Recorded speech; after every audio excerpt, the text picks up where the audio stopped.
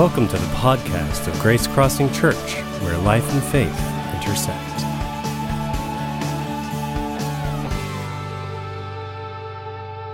Well, this is the fifth Sunday of Easter, and it's the continuation of our series, Body of Evidence. Now, we talked about the fact that Easter is not a single-day holiday.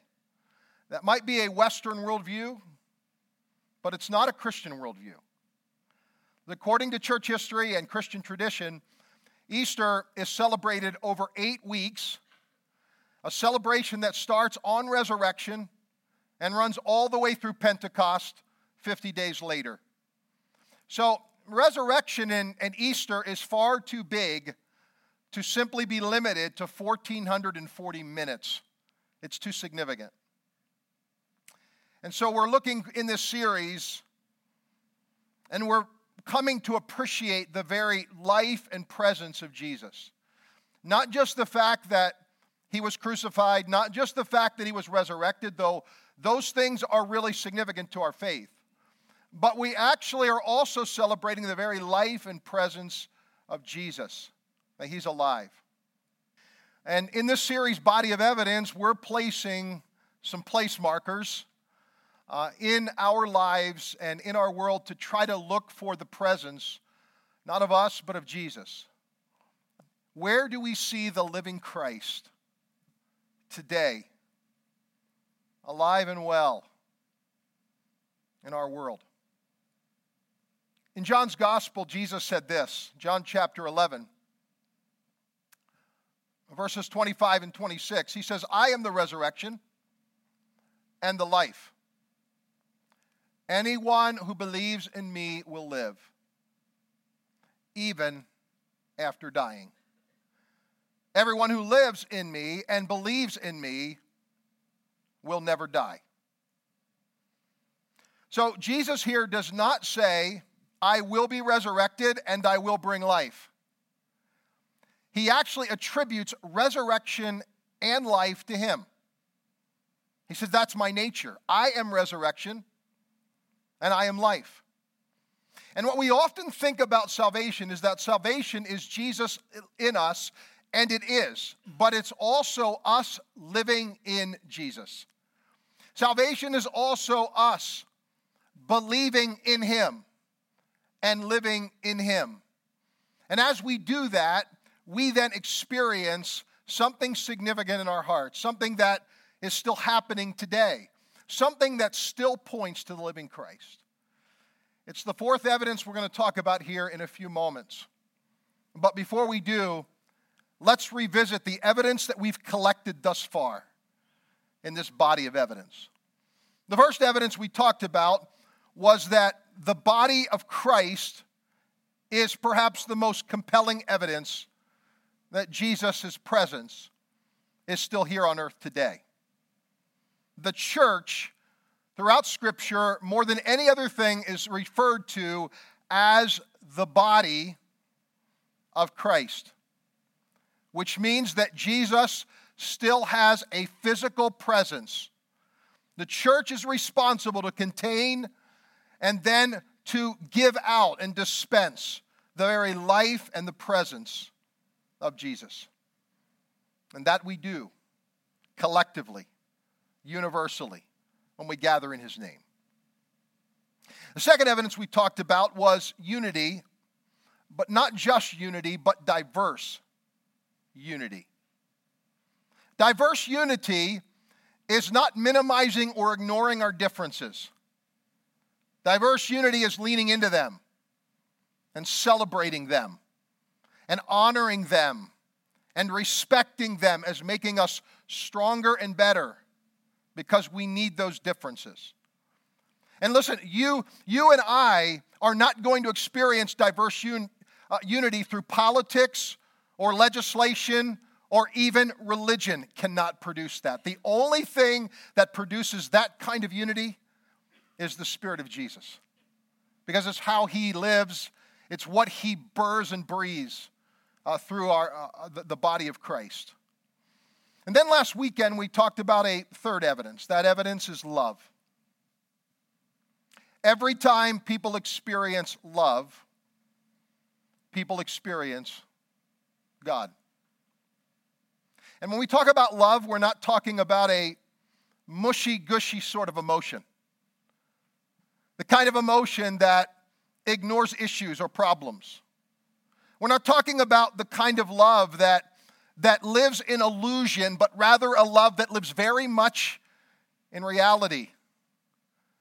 A love that stands on the side of justice, does not turn a blind eye to mistreatment of others. In fact, this kind of love is a kind of love that actually welcomes being misunderstood. It welcomes being mistreated. Because this kind of love does not really entertain a false peace and encourage false peace, but rather it disrupts false peace in order to obtain God's peace and righteousness. Now, I said this last weekend, but I want to say it again. In fact, I think it'd be good for us to remind ourselves of this every day of our lives. We are only as Christian as when we love our enemies and those who mistreat us. In fact, let me go one step further. We cannot say that we are followers of Christ unless we follow Christ in the way he loved. And how did he love? Well, he actually tells us how he loved. Matthew chapter 5, verses 43 through 45. You have heard it said, love your neighbor, hate your enemy. But I tell you, love your enemies, pray for those who persecute you, that you may be children of your Father in heaven. What's that mean? That means every time we follow Jesus in the way he loved, we actually become identified as his child. So last weekend I spoke to a KKK-affiliated group that is holding a rally downtown on Courthouse Square this coming Saturday. And I believe that the two most appropriate responses of followers of Christ are these: to love and to pray. That's what Jesus said, to love and to pray. Because we never go wrong when we simply love those who are enemies, because our fight is not flesh and blood. It's principalities and powers, forces of darkness in high places. There is a spirit behind that rally that is not of God. But those people are not our enemy. Now, we may be theirs because we are on the side and we believe fully in diverse unity. We celebrate our diversity.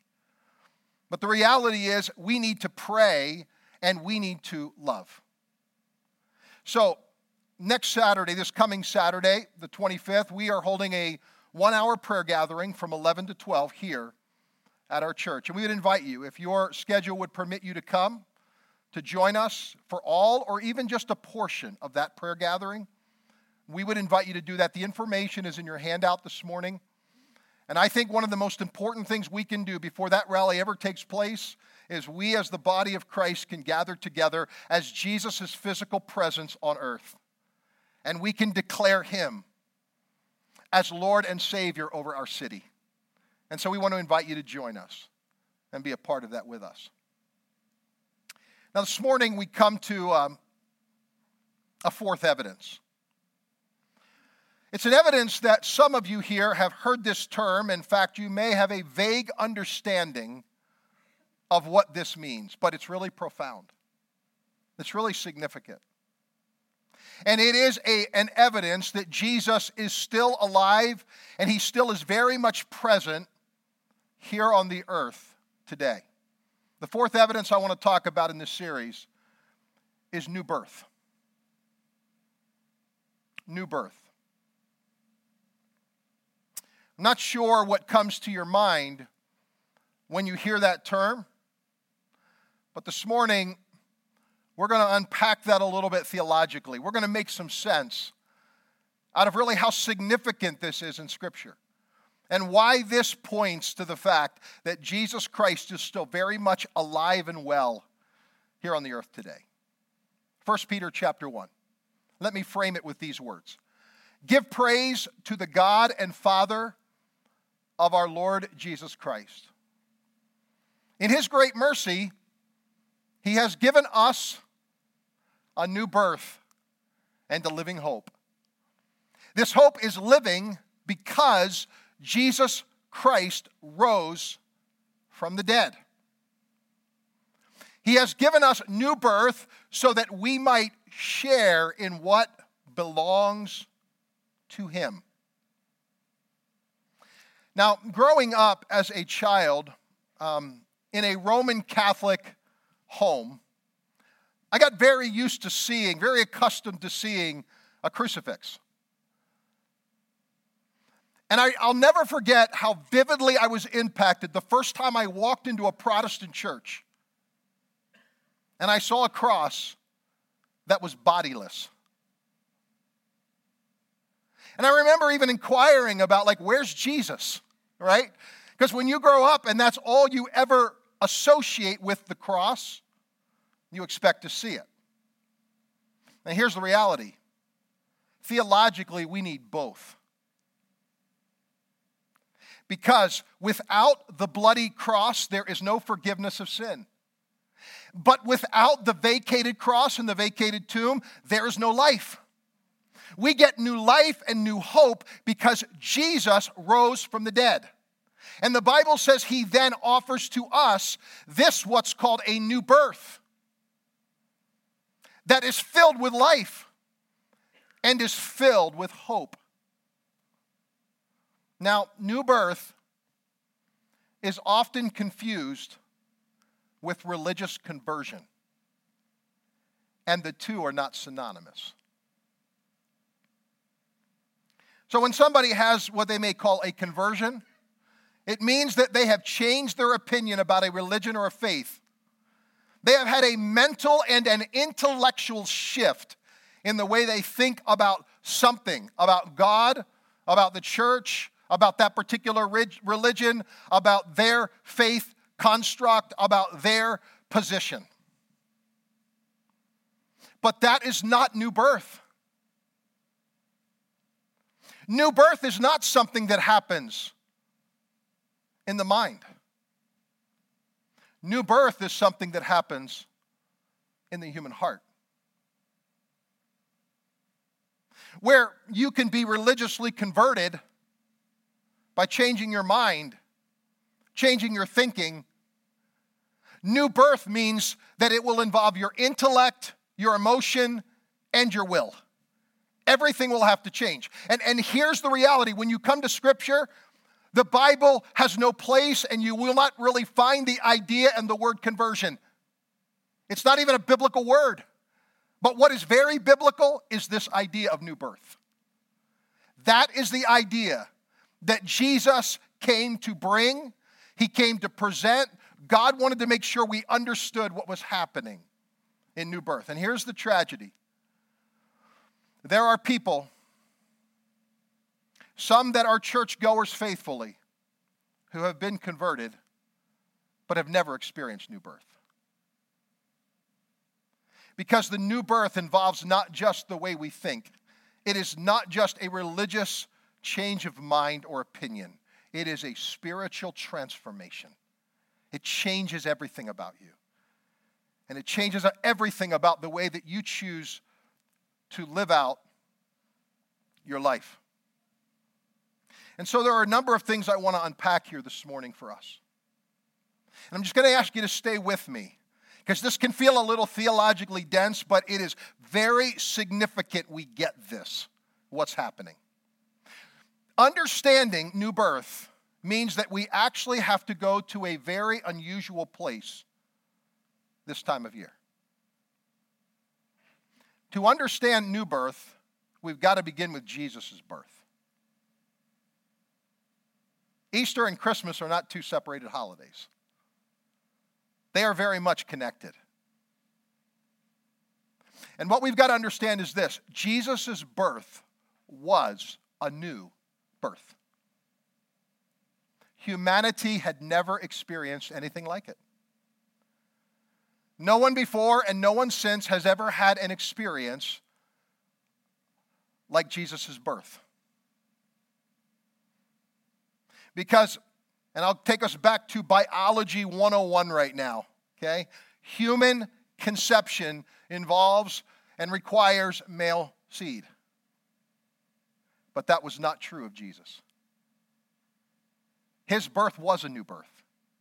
Luke's Gospel, chapter 1, verses 26 through 31. God sent the angel Gabriel to Nazareth, a village in Galilee, to a virgin named Mary. Gabriel appeared to her and said, "Greetings, favored woman. The Lord is with you." Confused and disturbed. Now, put yourself in her place. I'm not so sure she was as confused and disturbed by seeing the angel as she was by what he said to her. I mean, think about it. You are highly favored. The Lord is with you. The Lord, and then it says confused and disturbed. Mary tried to think what the angel could mean. So she's logically trying to figure this out. What's going on here? And the angel says, "Do not be afraid, Mary, for you have found favor with God." Now, if he had stopped there, I would assume it would have been a good day for Mary. Like, can you imagine the emotional rush and high of walking around and telling your friends as a teenage virgin girl, betrothed, engaged to be married, that the Lord is with me, that I'm highly favored, that God has seen me and the Lord is going to bless me? But the angel doesn't stop there. He says, "You will conceive, and you'll give birth to a son, and you'll name him Jesus." Notice the specificity of this conception. This was unlike any conception that had ever taken place. In fact, it was humanly implausible. Like, it just doesn't happen. Because what Mary is being asked to do here is she is being asked to agree with God and to carry the life of Jesus and bring him to bear here on the earth. Wouldn't you agree that was a big ask? But that's exactly what the Lord is asking Mary to do. Verses 34, 35. Mary asked the angel, "But how can this happen? I'm a virgin." The angel replied, now notice this, "The Holy Spirit will come upon you. The power of the Most High will overshadow you. So the baby to be born will be holy, and he will be called the Son of God." Here's the question. What made this child holy? What made this child Jesus holy was that it didn't involve human seed. Now, this is really important. Because ever since the fall of man, every time man has reproduced, man has provided tainted seed, sinful seed, which means every one of us, according to Scripture, are conceived in sin. But that was not true of Jesus. Jesus was conceived by and of the Holy Spirit. And that birth changed absolutely everything. Not just about his life here on earth, but about the fact that Jesus' life was going to continue to live here on earth. So fast forward now with me, some 33 years later. Jesus is actually preparing for his crucifixion. John's Gospel, chapter 12. Listen to what he says. "What I'm about to tell you is true. Unless a grain falls to the ground and dies, it remains only one seed. But if it dies, it produces many seeds." Here's what Jesus is actually saying was going to happen. He was saying this: I have had contained in me since my conception a holy seed, the seed of God. But once I die, that seed is not going to die. That seed is actually going to multiply. And what was one seed is now going to become a multitude of seeds, because when I emerge back from death to life, something's going to happen. The very life of God that was planted in me is now going to be planted in everyone who puts their trust in me. The Holy Spirit that conceived me is now going to continue to conceive me in the hearts of every person who believes. The soil of the human heart, not a mother's womb, was going to become the place where the seed of the Holy Spirit would be planted over and over and over. Here's the reality. The resurrection enabled Jesus to be born again and again and again and again. Now, that is not how we think of new birth. That is not how we think of being born again. What we think being born again means that we, all of a sudden, have something happen to us that changes our position in God. Like, we're set up for eternity, but it isn't all about that. Oh, it's included, but that's not really what it's about. Being born again is as much about Jesus as it is about us. It's as much about what he was going to do and continue to do here on earth over and over again in the hearts of people who believe, people who place their trust in him. And it was really important. So I want you now to juxtapose the story of Mary with this other story we're going to look at. It's the story of Nicodemus. It provides us a great illustration of what I'm talking about this morning, about new birth. John's Gospel, chapter 3, verses 1 through 3. Jesus was fairly early here in his public ministry.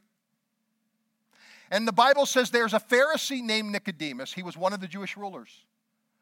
He came to Jesus at night and said, "Rabbi, we know that you are a teacher who came from God. We know that God is with you. If he weren't, you couldn't do the signs that you are doing." Jesus replied, "What I'm about to tell you is true. No one can see God's kingdom unless they are born again."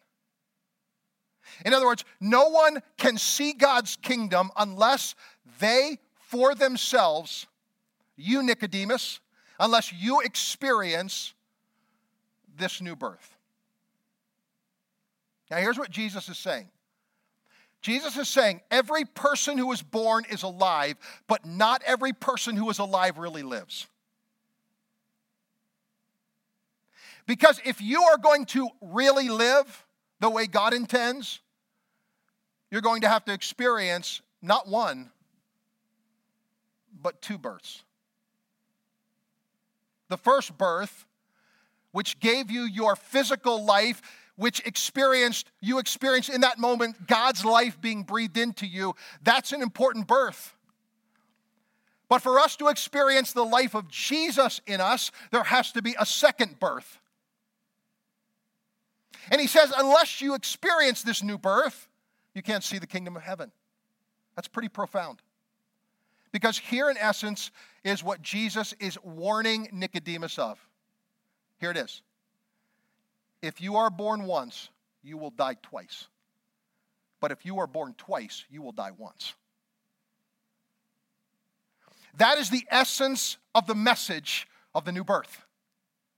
That's the invitation God gives to us with new birth. Not just conversion, not just changing our opinion about things, but rather allowing the seed of God to be planted in us by the Holy Spirit. When that happens,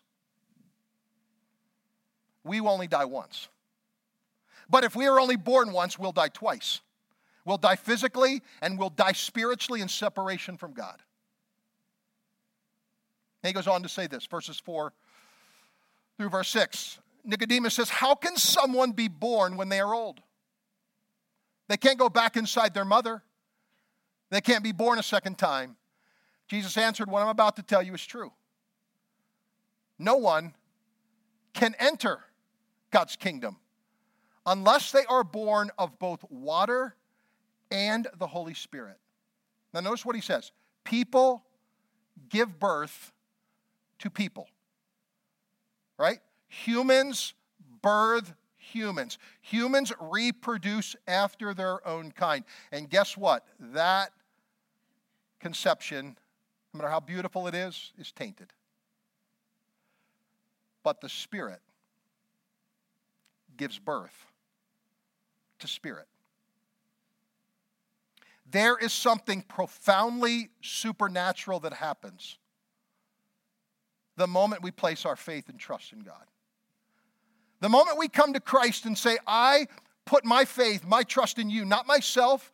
I'm not just simply mentally shifting what I think about you, God, but I am giving you my intellect, my emotion, and my will. I am giving my life over to you. Thank you for saving me. Thank you for dying for me. Thank you for raising to newness of life for me. And by the Holy Spirit, there is a conception that happens in us just like happened in Mary. The seed of the Holy Spirit is planted, and we now become the ones who are responsible to carry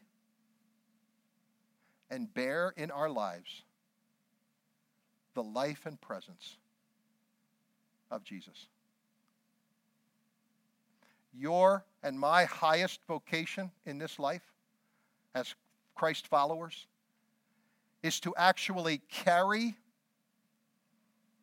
and bear the life and presence of Jesus through us. Listen to how Jesus responds, verses 7 and 8. You shouldn't be surprised when I say, you must be born again. The wind blows where it wants. You hear the sound of it, but you can't tell where it comes from or where it's going. It is the same with everyone who is born of the Spirit. I think what Jesus is saying to Nicodemus was he was trying to help Nicodemus see what had happened in his own birth and conception. But this time, it's not human. It's supernatural. I think the most significant thing as we round out this talk today is to go back and revisit Mary one final time. Because what strikes me as so significant about Mary is her response to this invitation from God. The reality is this: before Mary could ever conceive, she had to first receive God's invitation. We do not conceive of the Holy Spirit in us if we don't respond to God's invitation to us.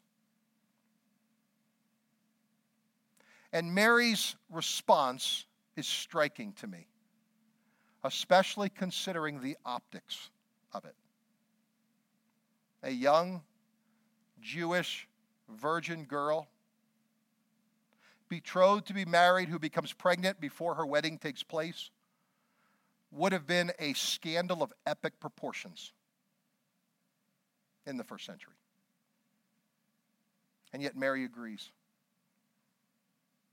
Here's what it says back in Luke's Gospel, chapter 1, verse 38. Mary said, I am the Lord's servant, and I am willing to do whatever he wants. When we receive this new birth, this new conception, it actually involves, again, intellect, emotion, and will. And what Mary is employing here is her will. Mary's response to God is a response that we are each invited to have when it comes to the new birth. Because new birth does not happen without receiving God's invitation. And once we receive God's invitation, there is a planting in our heart, in the human soil of our soul, the very presence of God. But here's the question for us this morning that I want you to consider. Are you willing? Are you willing to allow the person of Jesus to be born in you? To be born through you? To be lived out of your life? Are you willing to say with Mary, whatever you desire of me, Lord, I'm willing? I asked my wife this morning for permission to read from her journal an entry that actually speaks to this very issue. She wrote about this and shared it with me as she knew I was going to be speaking on this. And I want to just share this with you with her permission. And I won't read it all, but let me just read an excerpt from it.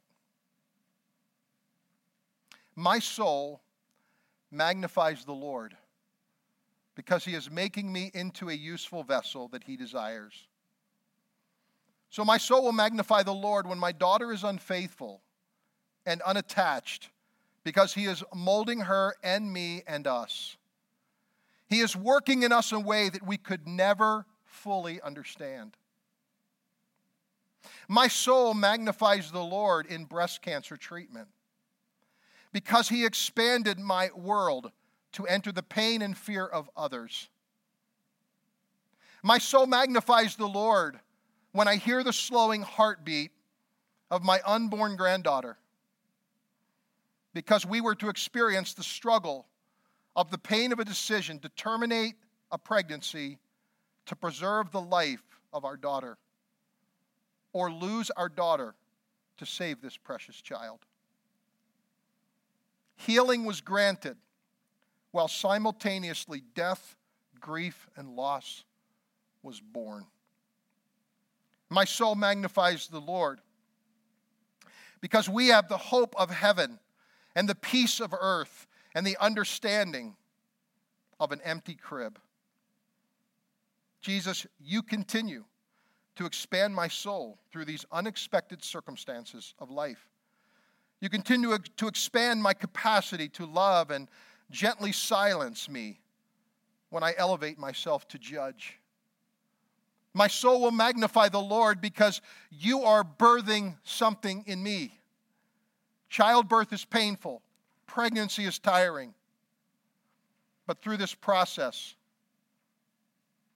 there's life. So thank you, Lord, for the things that I would have never asked for. Thank you that you've considered me worthy and highly favored to carry your Son into this life and to present him to the world. Here's my question for you this morning. Into what circumstance is God asking you to carry the person of Jesus and to bear his presence in this life? Where is he wanting to use your life through the new birth to bring his presence and make it visible and manifest so that everyone can see that Jesus Christ still lives? I'm going to invite you to stand this morning with me. There are one of two responses that we're going to have this morning. Either your heart has moved in openness to God and receptivity to God to say, Lord, I want to be that vessel. I want my response to be like Mary's. Whatever, Lord, it is that you desire of me, I will choose to carry your Son. The other response is perhaps one of resistance. And there could be a number of things that would create that in our hearts today. But this morning, I'm going to invite us to just bow our heads, close our eyes, quiet our hearts. And this morning, I'm going to ask you to take the soil of your heart, and I'm going to ask you to present it to God. He is still looking for soil where his seed can be planted, the seed of his Spirit. And every time he finds a soil that is good and ready and open, the seed of his Spirit is planted. With heads bowed and eyes closed, this morning, if you're here in this place and you don't know and understand perhaps everything about new birth or what we spoke about today, but you do know that you need new birth.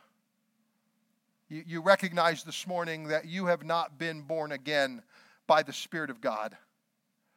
Maybe you've been converted, but there's something deeper God is inviting you to today. If that's you with your head bowed and eyes closed, we want to pray for you. Would you slip your hand up and let me see it this morning if that's you. And we want to just pray for God to touch you this morning, to speak to you, to plant his Spirit and bring transformation to you this morning.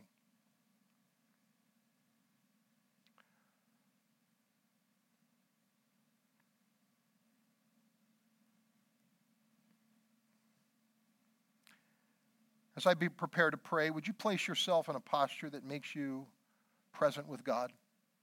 Whatever that may look like for you, would you place yourself in a position where you are inviting God to come and to speak to your heart right now, to do something inside of you by way of transformation? Father, this is a mystery, this new birth. I don't pretend to understand everything about it.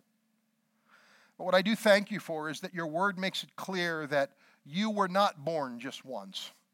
You have been born millions and millions and millions of times. You have literally been born again as people have accepted, placed their trust in you, and by the Holy Spirit, you have planted the seed of Jesus inside of us. Thank you for this second birth that we can experience that can transform us from the inside out. That's where it takes place first, is internally. God, as I think of Mary, and I think of her agreement with what you were asking, think about the incredible courage it took for her to step out and to make herself available to you, God. To say, I will willingly carry the life and presence of God's Son on this earth. And that's what you're inviting each of us to do today. To have the same courage that Mary had to say, may people see Jesus in me, and every time that Jesus Christ is manifest through my values, through my decisions, through my choices, through the way that I love, for the way that I live, that people are experiencing Jesus on this earth. It is proof positive that you're alive.